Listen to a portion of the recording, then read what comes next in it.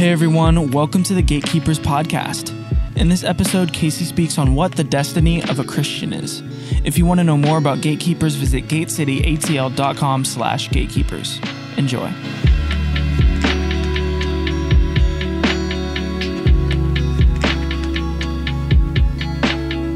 So tonight, I'm going to give you a message that I gave 3 years ago is the closest we can tell is the last time I gave it. And I've actually been looking for an excuse to preach this message for the last couple of years. Because if I'm honest with you, it's one of the most practical things that I've ever put on paper. And it's really an outpouring of my own walk with the Lord that I wish, it's just a bunch of things that I wish I knew, okay? And so tonight the message is on Christian destiny. Christian destiny. What is the destiny of a Christian? And very importantly, what is your destiny? And so without further ado, we're going to get into the message, and I hope that you find this pastoral, practical, helpful, and applicable. Amen? All right, so here we go. I want everybody in the room do a little exercise with me. I want you to close your eyes. Everybody's eyes are closed. It's you, Miss Brooke. All right, I'm going to ask you a question, several questions. And I want you to just feel the intensity, feel the weight, perhaps try to answer them if you can. Not out loud. What is the call of God on your life? What are you personally supposed to do or accomplish while you're here on this earth? What happens if you miss it? What happens if you don't fulfill your purpose? Do others suffer? Do you suffer?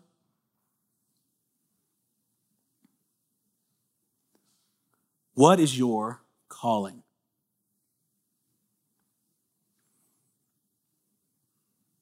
You can open your eyes. You can feel kind of the intensity and even a little bit of the anxiety surrounding that question because it's one that we all ask as Christians, but we very rarely ever get the answer to. It's something that we're, if we're honest, very consumed with, especially at your age. At your age, you are trying to figure out what it is God's calling you to do, asking you to do so that you can get on and do it, right? And it's not just a unique thing to Christians, although it applies very much so to Christians, but we even got this. I remember for me growing up, I'm a little bit older than you, but not very much older than you. And I remember being in elementary school, being in 5th grade, and they were talking about colleges. And then I get into middle school. And by the time I'm in 7th grade, I'm supposed to have already kind of figured out a little bit of a major so that when I'm in high school, I could start working towards said major so that when I'm in college, I know what I'm supposed to do. And I remember just the pressure of being a freshman and a sophomore and watching all of these people around me declare what they were going to go do in college. And I'm like, you're a freshman, dude. You're 14 years old and you smoke a lot of weed. How the heck are you supposed to know what you want to do with your life? And I remember I didn't know, I was an aspiring drug dealer. I didn't know Jesus. That was my plan for life. I remember telling my mom and dad, I said, I just want to make enough money to support myself, get high with my friends and enjoy my life. I said that, I packed my bags, I moved out at 16. I was well on my way to doing so. But God, amen. I remember being 16 years old and, I was a junior in high school at the time. I was supposed to graduate young. I did not because I was a mess up. But I remember sitting around and everyone was like, all right, here's the majors that we're looking at. Here's what we want to do. And everybody says with such confidence exactly their career path and what they were going to do with the rest of their life. You guys know that feeling? All the public school people probably know it, right? Where you're sitting around there and everyone's like, oh, I'm going to be a doctor. I'm going to be a lawyer. I'm going to be a career military. I'm going to be this. I'm going to be that. And I remember I said, this is what I said. I said, well, the guy who I like to get high with, he cuts my hair. I'd like to do that. Maybe I'll just be a barber. And that was my thought. I would just be a barber and thug it out with all my friends, right? That was my idea of my calling, but I was so sure. And I kind of put on the face because everybody else was sure. And then I came into the kingdom and I found out that the rules were the same, although the callings were a little bit different. Everybody my age at the time, 18 years old, people a little bit younger than me, people a little bit older than me, they were all consumed with the same question with different language wrapped around it. Rather than saying, what major should I declare? What career path should I choose? We would just change the language and say, well, what's my calling? What's God asking me to do? And I would watch as everybody would put the same face on and they would say, I'm called to do missions in Africa. I'm called to be a youth pastor. I'm called to go be a nurse so that I could do missions in Nicaragua. Whatever it was, everything always had to have some kind of ministry avenue. You know what I mean? Right? And very rarely did I meet the 18-year-old who was like, I just feel called to the marketplace, live my life, have a family, raise my kids in the Lord. It'll be good. Everything was dramatic. Everything was intense and everything was so sure. And it wasn't long before I realized that most of those people were just blowing smoke. They had no idea. They thought they knew, but they really didn't know. And I wish that somebody had given me this message when I was 18, 19, 20, when I was new in the Lord, when I was a young adult trying to figure out my life, because there is this pressure, if we're honest, to find the call of God on our life and do it. That's what we're all consumed with, right? That's probably what you're praying about most of the time. This message is going to hit specifically on that. Now, there are two kinds of Christians, and in particular, there's probably two kinds of Christians in this room. There are those in the first camp, and you're completely honest with yourself, and you haven't got a clue what you're supposed to do. You're 18, 19, 20, 21, maybe you're 22 or 23, and you are honest, and you're like, I have no idea what God is calling me to do with my life. I'm just trying to get out of bed in the morning. I got nothing. I'm working at Kroger, doing a little prayer room stuff, and that's about it. And you perhaps feel inferior to the second group of people who walk around and say, I know exactly what God has called me to do. You see, there's a group without a promise and a group who feels like they do have a promise. They feel like the Lord's spoken to them and given them prophetic direction for the rest of their life. Maybe they've gotten a snapshot like Abraham and they got the end result and they're a little fuzzy on the pathway to get there. Maybe they've just gotten the pathway to get there, but they're a little fuzzy on the result. But you are the one who feels like you know what you're supposed to be doing. You've got confidence. And what I want to do is I want to address both people in the room, because at one point you were each person. Right? At some point you didn't know, and at some point you knew for some of you, and at some point you don't know, but at some point you will know. And so it's important that you get both messages, okay? So this is almost two sermons in one, but it is what it is. So the first group of people I want to address, I'm going to give you 5 principles I want you to remember. The second group of people I will then address and give you 5 principles that I want you to remember. And then I'm going to follow it up with 5 principles that are just general thoughts that are going to be really helpful, I think, to you. Okay. I didn't pray. Lord, help me.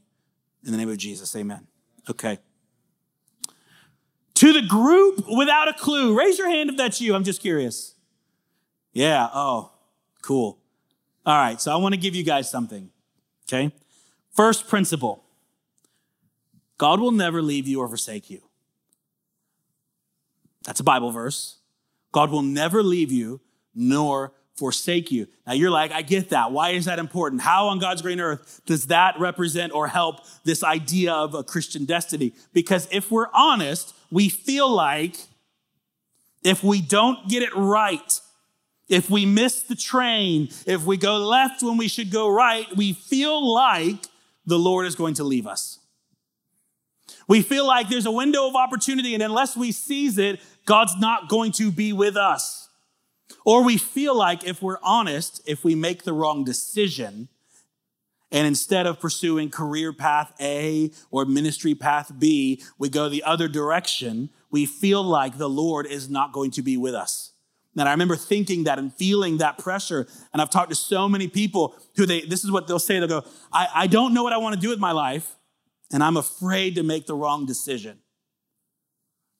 I'm afraid, what if I put all of my time and energy and money into a degree that I'm not going to need? What if I waste these early years just going off into missions, but that's not really and I don't know what to do. And you get this thing that preachers will call the paralysis of analysis, right? Where you're like, you got so many options, you don't know which one to choose, and you don't know which one God's telling you to choose. And so instead of choosing one and going forward, we think, well, I'm just going to stay put. And I want to remind you, the Bible says that God will never leave you nor forsake you. And so if you don't know what to choose and you choose something, what you just need to know is God is still going to be with you. He is still going to love you. He's still going to smile over you. He is still covering you in his blood. He is still right there walking side by side with you. It does not say, in other words, God will never leave you nor forsake you as long as you do what's right at the right time, in the right place, and in the right way. But that's kind of how we read it sometimes. And I remember thinking, even my own self as a 19, 20-year-old, before I was trying to figure out what to do, I remember thinking, okay, if I choose wrong, I'm going to end up in the desert, but if I choose right, I'm going to end up in the promised land. That was my way of thinking. And I was like, well, I don't want to do the desert. And I'm just going to tell you, it's kind of a bad way to think about it. God may lead you to a desert. He may lead you to the promised land. It doesn't really matter. God's still going to be with you. God was with the people of Israel when they were in the wilderness, and he was with the people of Israel when they were in the promised land. God will not leave you. And so what you need to do is you need to take a little bit of sigh of relief, and you don't need to operate out of fear, and you just need to know that whatever you choose, because you are saved and covered in the blood, if you are saved and covered in the blood, which I'm assuming you are, because you're here, then you're okay. God's not going to bail on you. Okay, so that's the first one. God will never leave you or forsake you. The second thing I want to say to the group without a clue is destiny is often stumbled into and not run after. Destiny is often stumbled into and not run after. Okay, and I'm gonna use this as an example in the Bible. 1 Samuel chapter 16, verses 14 through 20. Okay, Samuel kind of comes on the scene and he decides he's going to, via the Lord, anoint the next king of Israel. And this king he's going to be the king after God's own heart, the man after God's own heart. It's time.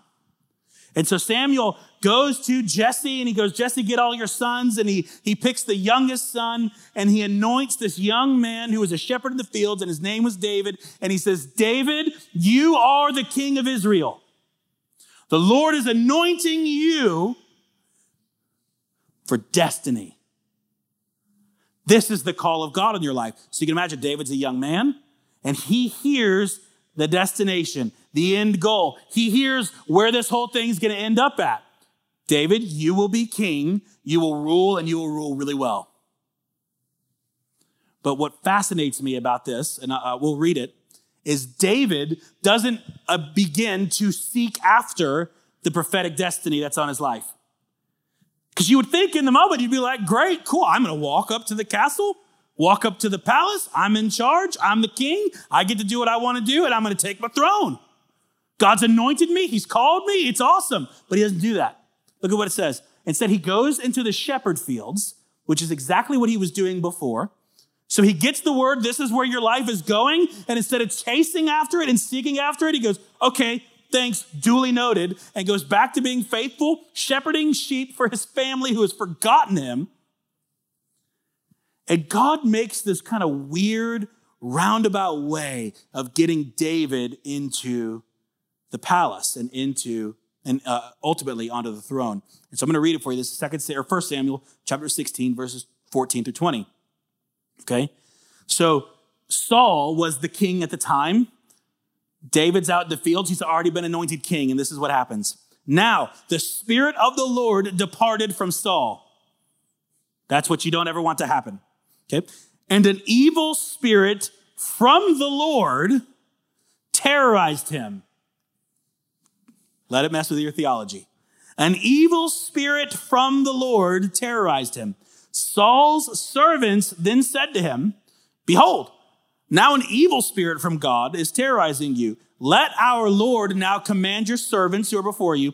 Let them seek a man who is a skillful player on the harp, and it shall come about when the evil spirit from God is on you, that he shall play the harp with his hand, and you will be well.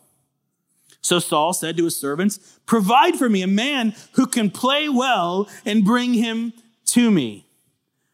Then one of the young men said, behold, I have seen a son of Jesse, a Bethlehemite, who is a skillful musician, a mighty man of valor, a warrior, one prudent in speech, and a handsome man. and the Lord is with him. So Saul sent messengers to Jesse and said, send me your son David, who was with the flock. Jesse then took a donkey and loaded up with bread and a jug of wine and a young goat. Don't know why the young goat, but it's in there. And sent them to Saul by David, his son. And so I want you to get the picture. David gets the call. You are to be king. God is anointing you and calling you, and he is predestined it, if you want to use that language. He has a calling on your life, David. You are to be the king of Israel. And David says, got it, goes back to shepherding and playing music for the Lord all by himself. And God, on the other end of the world, what it must have felt like, he goes, I'm going to leave Saul, send a demon to terrorize him so that Saul seeks out a skillful worship leader. And that's going to be David's ticket into the throne.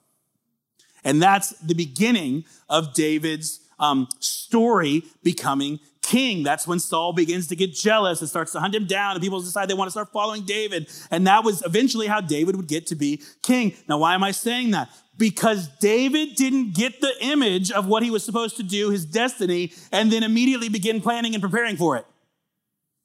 David did not go, okay, I need to go to college to be a leader.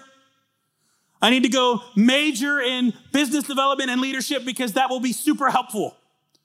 David did not say, okay, I'm going to start rallying a bunch of people. I'm going to make plan A, then we're going to go to plan B, and then we're going to step C, whatever. David literally got the vision and then went back and was faithful to do what he was called to do. And next thing you know, just being faithful in the little things, he kind of stumbled his way into his destiny. And I'm just going to tell you, that's probably how it's going to go for you. You may be one of the lucky ones, so to speak, who gets the image, the end-all picture of your destiny. This is where you're going. But the reality is, destiny is often stumbled into. And you may think you know how you're going to get there, but you have no clue. And once you get there, you're going to realize it probably was nothing like you thought it was. And so for the person without a clue, here's why I say this. Because the temptation for you is to think, I've got to know where I'm going and I've got to know how I'm going to get there. And I'm just going to tell you, nobody actually knows that.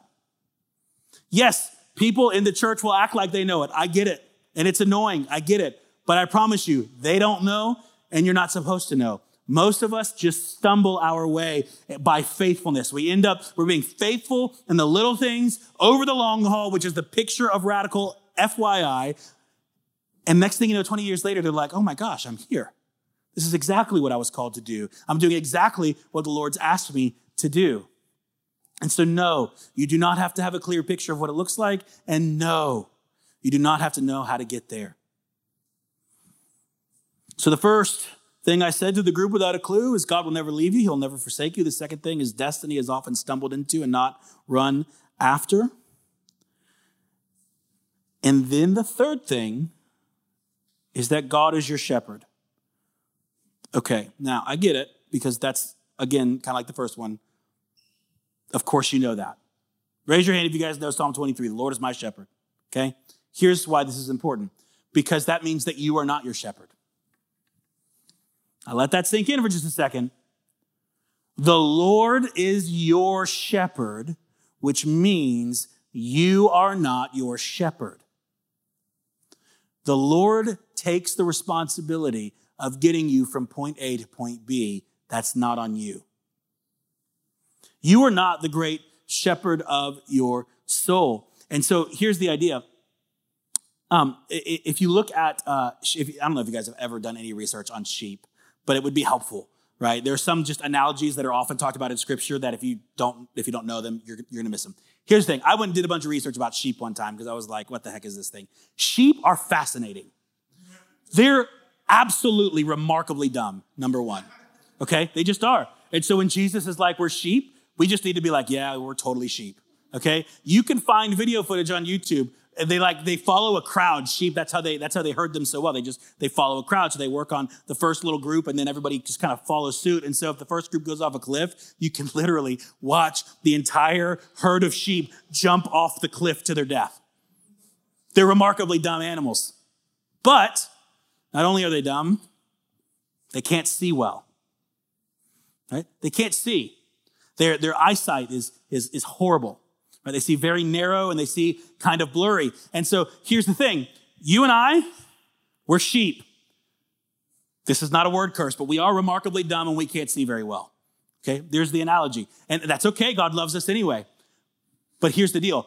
Do not expect to be able to shepherd your own life because you can't.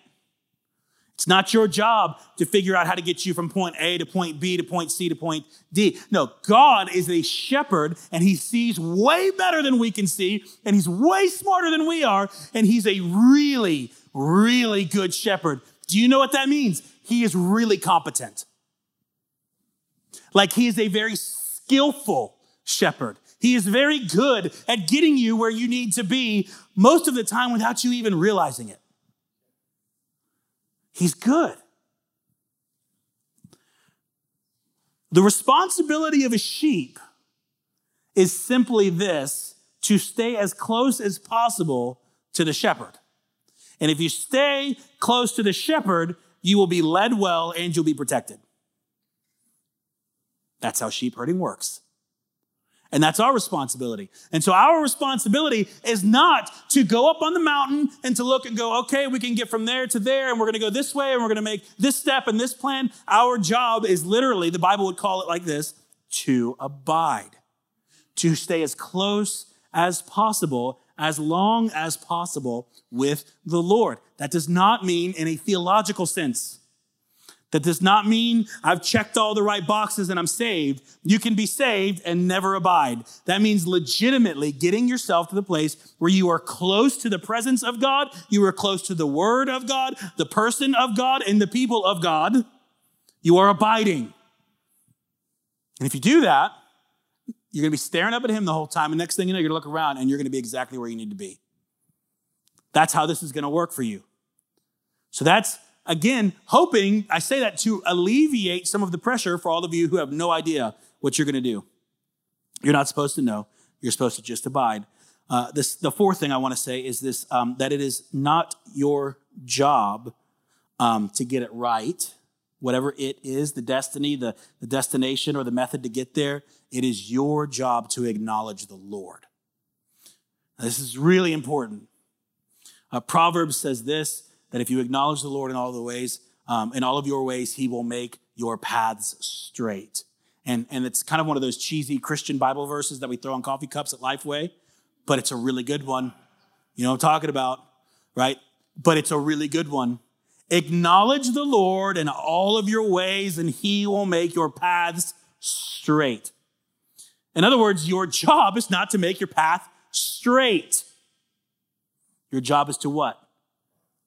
Abide and acknowledge the Lord, according to that verse, right? And so here's the thing. I have watched, and I have personally done it, been so consumed with trying to straighten my own path, and I'm not even acknowledging the Lord. Because I think that my job in that verse is to make my path straight. And what I love about that is it actually implies that your path is not going to be straight. It kind of automatically implies that you're going to acknowledge the Lord and get it wrong, but as long as you are acknowledging the Lord, he's going to straighten it and make it right. So you go, okay, well, wait a second. Okay, my job is not to get it right. My job is not to get the ultimate destination right, nor the method to get there right, but my job is to acknowledge the Lord. What does that look like? That's a very helpful thing to know. If I could tell you that, hey, I can guarantee that you're going to get exactly where you need to be at exactly the right time in exactly the right way, and all you have to do is acknowledge the Lord, you should be like, well, teach me how to acknowledge the Lord. I will. Thank you for asking. Glad you're eager to know. I'm going to give you 4 things. These are things that I apply into my own life. And unfortunately, while these are all biblical, the Bible doesn't say, acknowledge the Lord in all of your ways that he may straighten your paths, and do this, and do this, and do this, and do this. And if you do these things, then you're acknowledging the Lord. I can't say that the Bible says that, but these seem to be like really safe things, and these are what I do in my own life. Anytime I'm making, 1, a big decision that has impact, or number 2, I'm trying to figure out where is that next portion of my calling. The very first thing I'm going to do is I'm going to seek the Word, the Bible. And I'm going to make sure, number 1, that whatever it is I'm feeling is not violating the Scripture. Now, That seems like a no-brainer, but it may not be. Right? You may be put in situations where you're like, I don't know, does this violate the Bible? It's very clear. If you're like, I feel like the Lord is telling me to go kill somebody, you're going to you can really clearly tell, okay, well, the Bible that violates scripture, right? But there are lots of times where it's not that cut and dry. And it's up to you to figure out, does this really violate some scripture? So one, you got to figure out, does it violate scripture? But two, as you're seeking the word, I'm going to ask that whatever it is that you think might be your calling or your destiny, or at least the destiny for this season, it shouldn't just not violate the word. It should really be birthed from the word. Like it should be something that as you read the word, it's a desire that grows in you and a dream that grows in you. It comes from the word. So the first thing I'm going to do is I'm going to seek the word. The second thing I'm going to do to make sure that I'm acknowledging the Lord in all of my ways is I'm going to seek the Lord in prayer and in fasting. That's a big one, okay? And this is probably the thing that is most neglected when I watch people who struggle when they go, I have no idea what I'm supposed to do with my life. Very few people have figured out the discipline of actually fasting and praying for clarity. If we're honest, we might go 2 minutes. It might be just a fleeting thought that we have in the car on our way to work, and we just kind of just direct it towards the Lord. But very rarely do we go, I don't know the direction to choose, and I'm 21 years old. I need clarity from heaven. Let me fast. Not technology, that's not a fast. I love you. That's not a fast. Don't fast sugar, that doesn't count. Fasting in the Bible is abstaining from food, going from eating to not eating. Everything else is just helpful abstination. Okay, I'm not saying you shouldn't fast technology, but it doesn't count, right? I mean, really, go, I'm not going to eat. I'm going to get away from the dinner table. I'm going to get away from the breakfast table, and I'm going to spend days fasting and praying. And you may only know how to pray for 5 minutes. I get it. Don't leave the place and posture of prayer. You go, God, I need clarity on this. I need something. And you will be shocked how often the Lord will answer when we actually stick it out for longer than 30 seconds. You'll be shocked. You'll be like day 3 in the fast, and all of a sudden somebody will come up to you and read your mail and be like, by the way, the Lord's saying this, this, and this. And you're like, dang, you're just praying that. But it does. It takes prayer and it takes fasting. Okay? Prayer and fasting. Seek the word, seek the Lord in prayer and fasting. The third out of the 4 is going to be this. Seek your spiritual authority. Now, that's a funny word. You may not have a grid for that word. I'm kind of actually in the process of actually studying out what that looks like in the Bible, because I think we may use that a little too flippantly in the church, spiritual authority. But all of us have what the Bible would call some form of spiritual authority over our life. It does not mean that we have to do exactly what they tell us to do, but it does mean they hold and carry a special weight. They're perhaps a little bit more responsible for us. And so for some of you, this is going to get real whacked and real hard to navigate, because 2 years ago, your spiritual authority were your parents.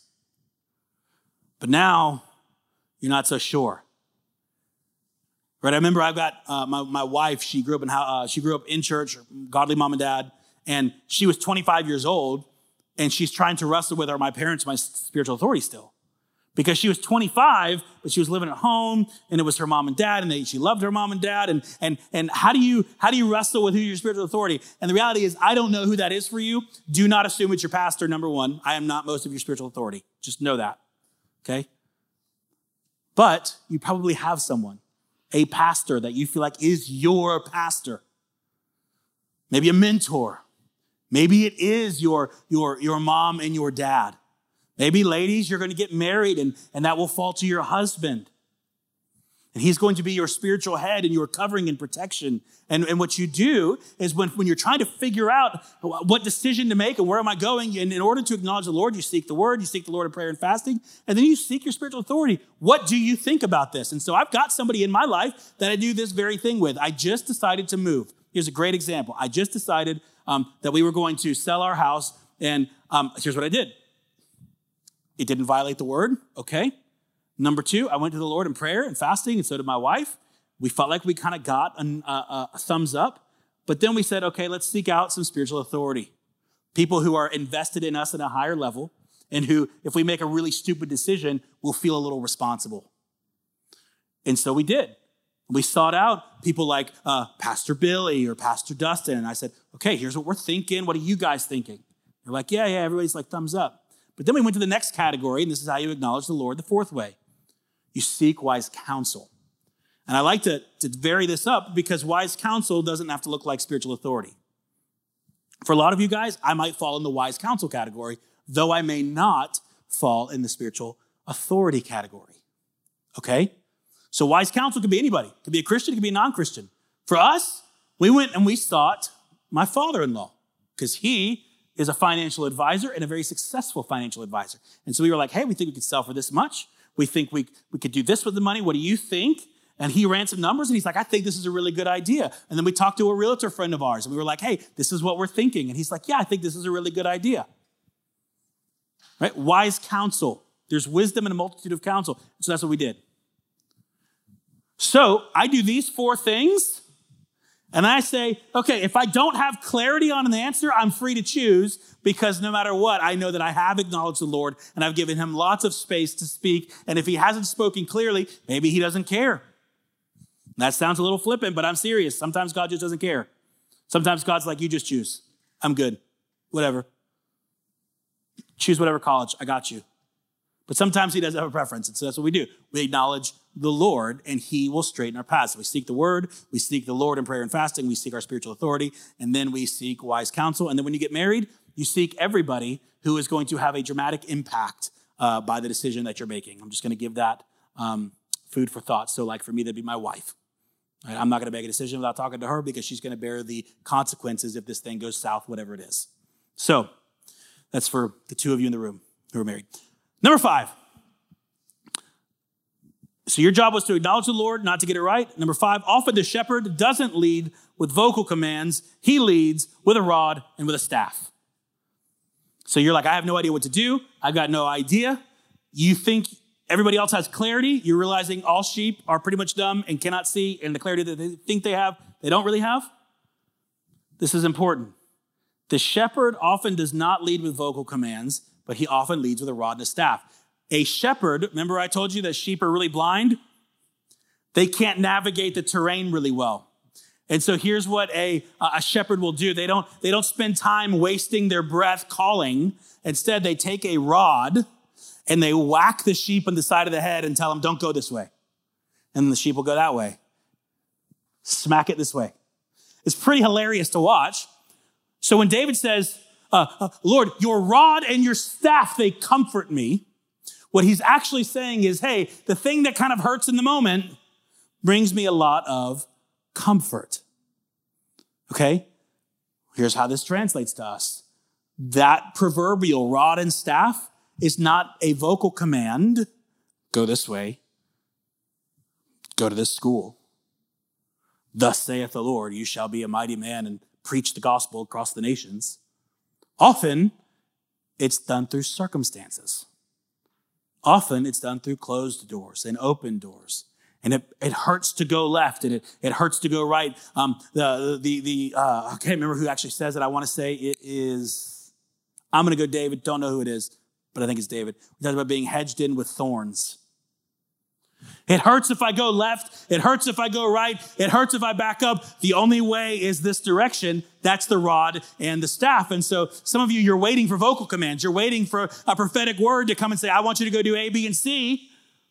But really what you should be doing is just walking forward and waiting for the staff to smack you in the face. And I know that sounds so kind of tongue in cheek, but I'm telling you, as somebody who's lived some life with the Lord, that's typically how it rolls. Nope, this hurts, not going that direction. The adage is, Dustin uses it all the time, and I love it. God can't turn a parked car.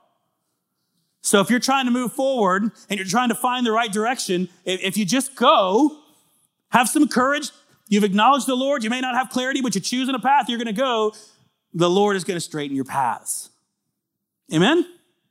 All right. So that's to the group without a clue. The guys who have no idea what they're doing, just know, oh, Lord, help me. Where am I? Yeah, I'm right. Okay. Here we go. So I'm going to repeat those just for your sake. It was God will never leave you nor forsake you. Destiny is often stumbled into. It's not run after. God is your shepherd. You are not.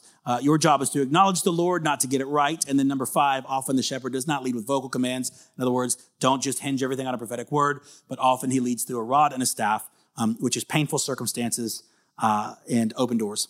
Okay. To the group with a promise. This will go kind of quick because I realize we're going out of time here. Those of you who are in the room, you didn't raise your hand, you've got pretty clear direction on what this is going to look like and how you're going to get there. I just want to give this to you as somebody who has had that same thing myself. I thought I would be the senior pastor of a church right now. That's what I thought God was telling me to do, FYI. And here I am, not the senior pastor, and loving every second of it. Amen. To the group given a promise, sometimes God will ask you to destroy the dream that he gave you. Sometimes the very dream that God gave you, the very prophetic word, the very destiny. Sometimes we can get to a place where we idolize that, seek that, and chase that. And God's answer is, there will be no other gods before me. I want you to kill it. And perhaps there's no greater example of this than when Abraham is asked to sacrifice Isaac, his son. Right now, we look at that and we're like, that sounds a little harsh. He's sacrificing his son. But if you remember the Genesis series, it's more than sacrificing his son. He's sacrificing the very line, the very child of promise. God said, I'm going to make a nation out of you, and I'm going to do it through your son. You're going to name your son Isaac. And I got to believe that at some point he started idolizing the dream over the dream giver. And God says, it's time to kill the very dream that I gave you. That promised line, it's coming in the way between you and me. We're going to have to get rid of that, Moses, or we're going to have to get rid of that, Abraham. And sometimes the Lord will do that to you. And so keep it in perspective. The destiny, the dream, the promise, that's not the most important thing. And that's not your true north in life. That's not the thing that you're altering your entire life for. Jesus is. Everything is about intimacy with the Lord. And so if this grand, amazing thing begins to take you away from closeness and intimacy with the Lord, rest assured, God will ask you to give it up. So just keep that in your mind. Here's the next thing that you need to know, those of you who were given a promise. By the way, I now fall into that category, so I'm preaching to myself. That promise may be conditional. Now, we don't like that, right? Because when we think about God's promises, we think, and all your promises are yes and amen. But I'm going to tell you something. There are promises that are yes and amen in the Bible. That's very clear. But there's also promises that are very deeply conditional. In other words, hey, I promise the result will be this if indeed you do this. But if you don't hold up your end of the bargain, the result that you want won't happen. And there is no better example of this than the man we've been talking about, Moses. Moses was given a promise. Moses, I want you to be the deliverer. I want you to go take your people, Israel, out of the land of Egypt, and I want you to take them into the promised land. It's going to be awesome. It's going to be the greatest thing that you've ever done. But the condition was that he would continue to meet with God face to face, that he would continue to walk in faith and not in unbelief. The problem was he didn't meet the condition. And they get up to the promised land, and instead they send the 12 spies in. They shouldn't have even sent the spies in, number one, because God was like, I'm giving you the land. But he sends in 12 spies. 10 spies come back, and they're like, we can't take the land. 2 spies, Joshua and Caleb, they're like, we can take the land. And Moses goes, yeah, I don't think we can take the land. So you know how Moses dies? He dies overlooking the mountain. He's sitting on top of the mountain overlooking the promised land.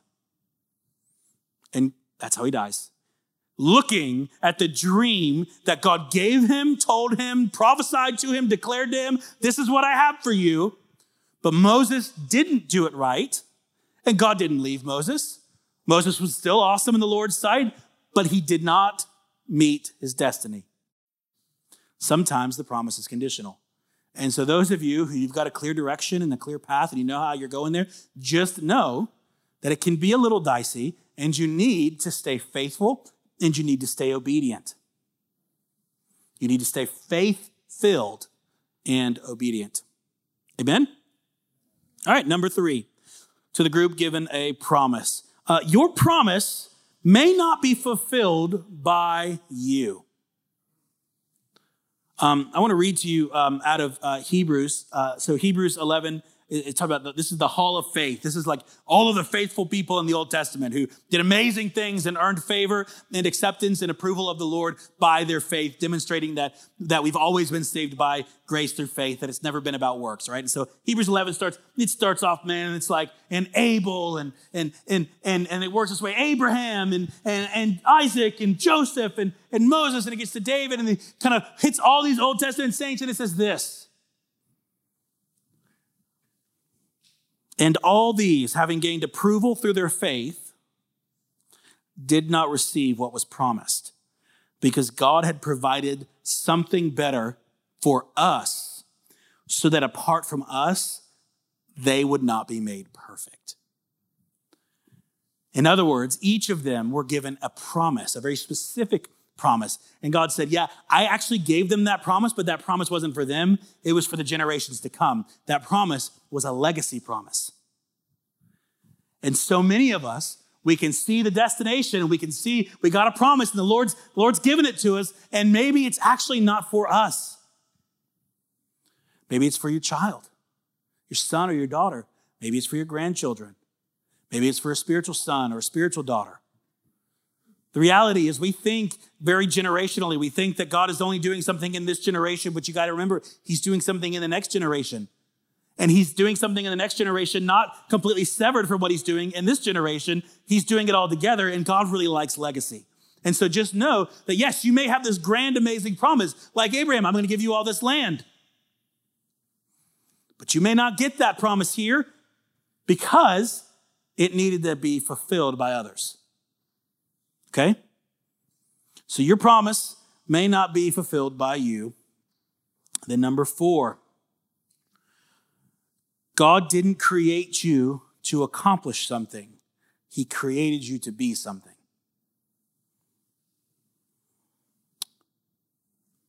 Your greatest purpose in your life is not your destiny and not what you're going to do for the Lord.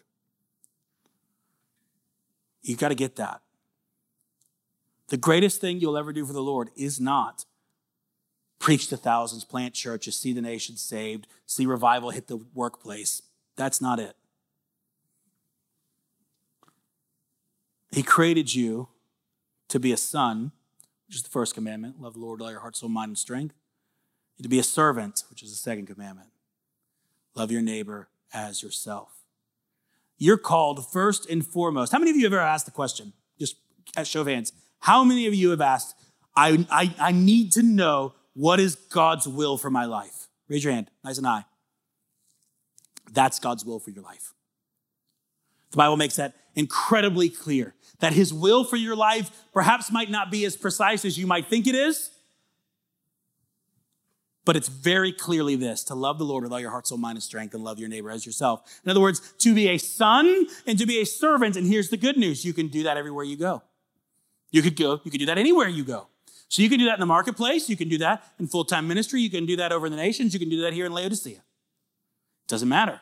And as long as you are doing those two things, loving the Lord with all your heart, soul, mind, and strength, being a son and a daughter, and loving your neighbor as yourself, being a servant to those around you, you have completed the will of God. And it's awesome. The disciples, they asked this in John 6. They say, Jesus, what must we do to do the works of God? And he responds with this: this is the will of God, that you would believe in him whom he sent. That you would believe in him whom he sent. He doesn't say, this is the will of God, that you would go out, Peter, and you would plant churches, and then everyone would follow after you. 3,000 people would get saved on the day of Pentecost. Nope. He doesn't say, this is my will, Paul, that you would go out and plant churches all across Asia Minor, and you would write 13 books in the New Testament, and it would be awesome, and everyone would love you, and they would hold you as sacred. Nope, none of that. This is the will of God. Believe in him whom he sent. And that takes some of the pressure off of this thing of like, I've got to go out and do a bunch of stuff for the Lord. I'm telling you, he did not create you to get his will done. You actually are his will. He can get his will done without you. He can get his will done with angels. He could will his will to be done. He's God. What he needs is nothing from you. He doesn't need you to go out and do something. He desires you to be something, to be a son and to be a servant. And that should really take the pressure off. So it doesn't matter if you go out and have some grand, amazing thing happen, some grand, amazing destiny.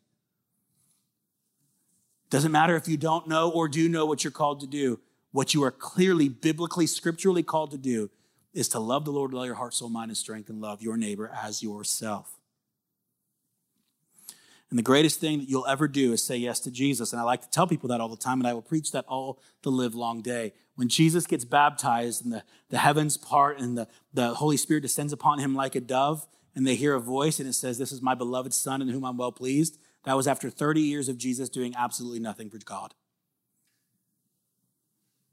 Jesus didn't do a single miracle. He didn't do a single healing. He didn't save anyone. He didn't preach the gospel. All he did was stay faithful, be a carpenter, love his mom and dad, and teach the Bible when he could.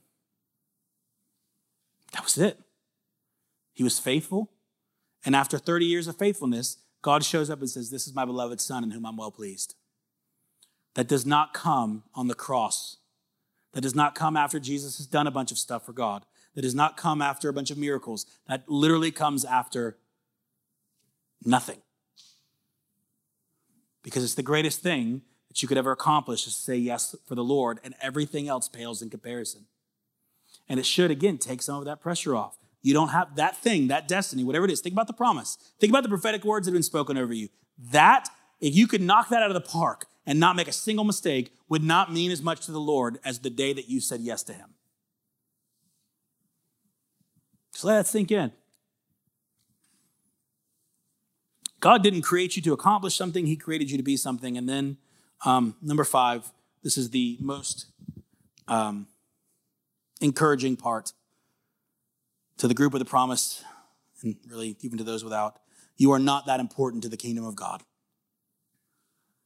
You are not that important to the kingdom of God. Now, here's why I say this. Because some of us feel like, if we're honest, if we don't hit the destiny, that if we don't hit the goal, that people are going to suffer, that the kingdom is going to suffer. There's a pressure that if you don't show up, somehow, some way, things are not going to be as good. So some of you, maybe you lead little Bible studies, and you feel the pressure. If you don't show up, God's going to be angry. He's going to be frustrated. The things of God are not going to go forth. I will never forget when the Lord spoke this to me through the Bible, Ecclesiastes 1. We'll read it here in a second. It was when we were getting ready to start what was called Forerunner. We were getting ready to relaunch it. And I'd put all this blood, sweat, and tears. I was working like 70-hour weeks. I was absolutely killing it. And we were going to our first meeting. Shelly, I don't know if you remember this. You were there, right? Peter would have been there. No, Peter wouldn't have, but you were, right? And we're going to this meeting, and I'm praying right before the meeting. It's the first meeting with all of our leaders, and we're getting ready to just launch this thing. And it's going to be a movement, and thousands of people are going to get saved. It's going to be wonderful, right? And I'm like praying, and I'm going through Ecclesiastes 1. I'm like rocking in my office, and I'm feeling the Lord. And the Lord whispers the most encouraging thing. He goes, "You're not that important." I'm like, "What do you mean?" "I'm the most important one to you, God. I'm the apple of your eye," right? That's what we say. Because, yeah, I get that, but you're not that important to the kingdom. If you disappeared today, it wouldn't suffer. And I stopped, and I'm like, wait a second, that's kind of countercultural to what people tell me. But the truth of the matter is, none of us are that important. And that shouldn't cause us to be shameful.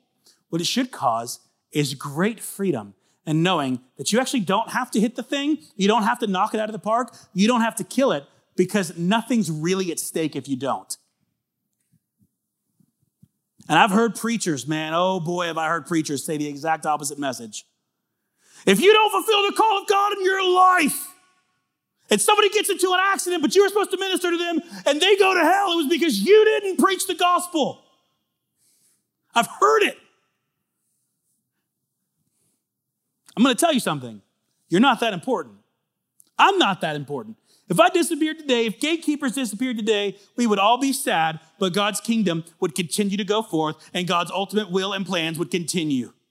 They're not dependent upon you and they're not dependent upon me. We just get to take part in them, glory to God. And the example that I like to use, and I've used this story before, but it's just so pungent to me. I remember my daughter, she was like 3 or 4. She just wanted to spend a lot of time with daddy because daddy's awesome. Daddy was out there working on his truck. She wanted to go work on the truck. And so you know what she did? She grabbed her little plastic screwdriver and she literally starts poking at the wheels of the truck. And I'm frustrated because she's making things difficult. She's kind of getting in my way, right? And so she does. She's like walking around. She's poking the different lug nuts, and she walks around. She gets to the front of the bumper. And then I finish up, and she literally, it's the cutest little thing I've ever seen. She puts her hands on her hips. She kind of cocks her hips like this, and she goes, I did it, Daddy. I fixed the truck.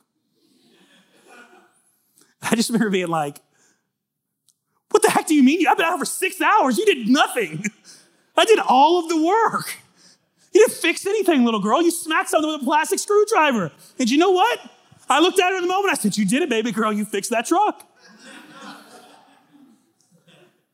And it dawns on me. I know that's so silly, but it's such a great example.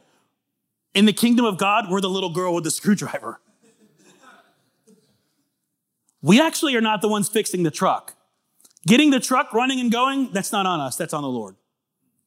Right? We're to be Vivian in that scenario. And you know what? Vivian just wanted to be near dad.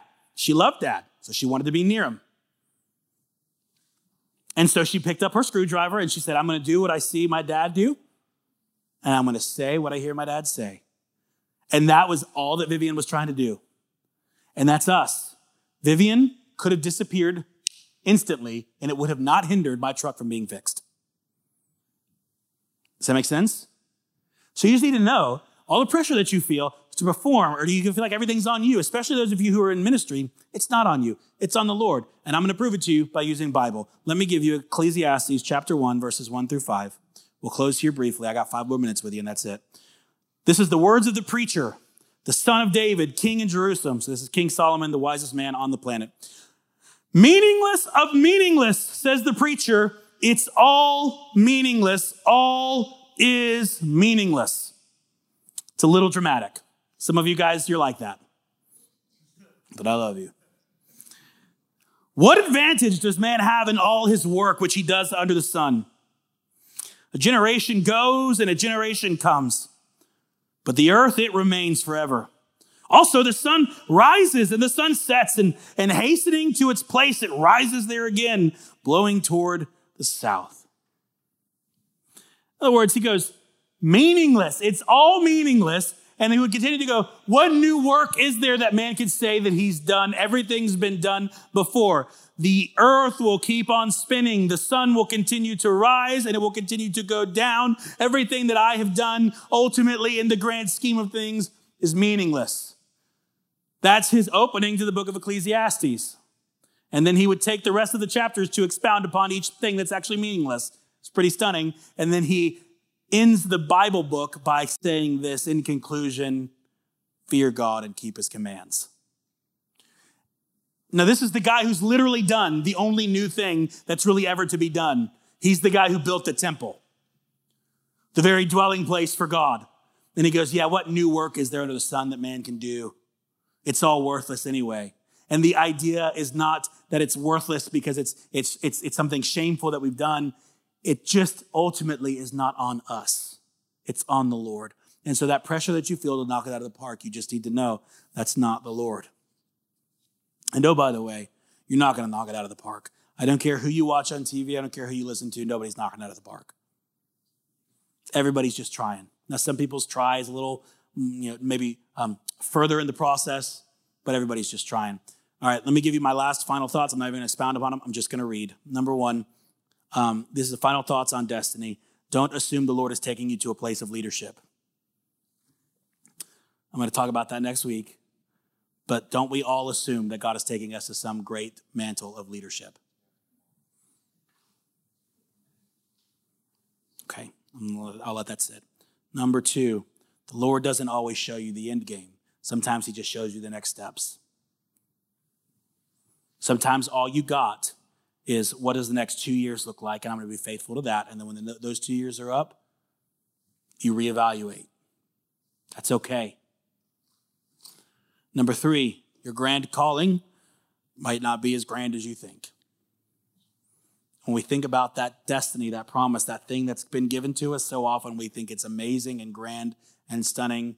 And sometimes we forget that actually maybe it just looks like being a doorkeeper in the house of the Lord. But I would rather be a doorkeeper in the house of God than dwell in the tents of the wicked. Not everything can be grand, and not everybody can be on stage. Not everybody can be a leader. Not everybody can lead millions of people to Jesus or thousands of people to Jesus or plant churches. That's okay. We just need to be content with whatever we're doing. Number 4, the Lord values faithfulness over results always. He is far less concerned about the results and far more concerned about your faithfulness. And so here's a really real example of this. We're doing this ministry at GGC. Okay, we're doing campus ministry. We've done it for a year and a half, I think, at this point.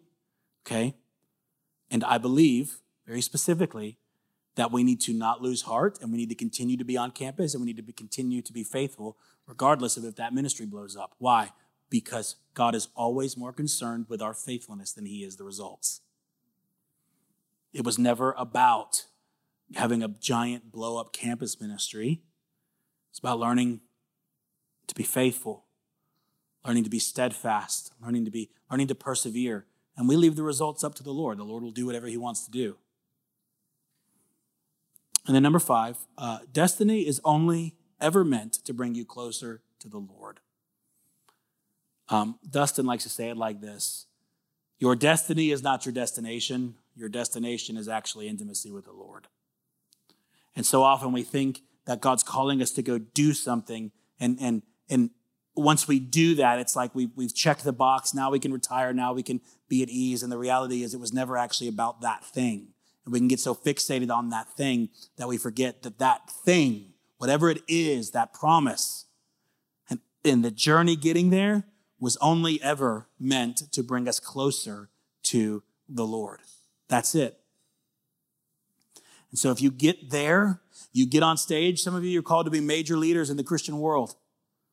You get on stage, you got thousands of people following you. If you're there, but your heart's far from the Lord, you missed it completely.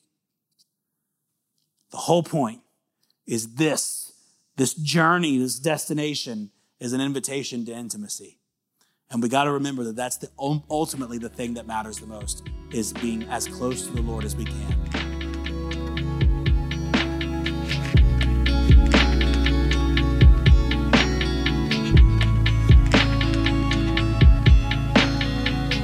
Thanks so much for listening. We hope that this message ministered to you and that the Lord met you. You can follow us on Instagram at GatekeepersATL. We'll see you in the next episode.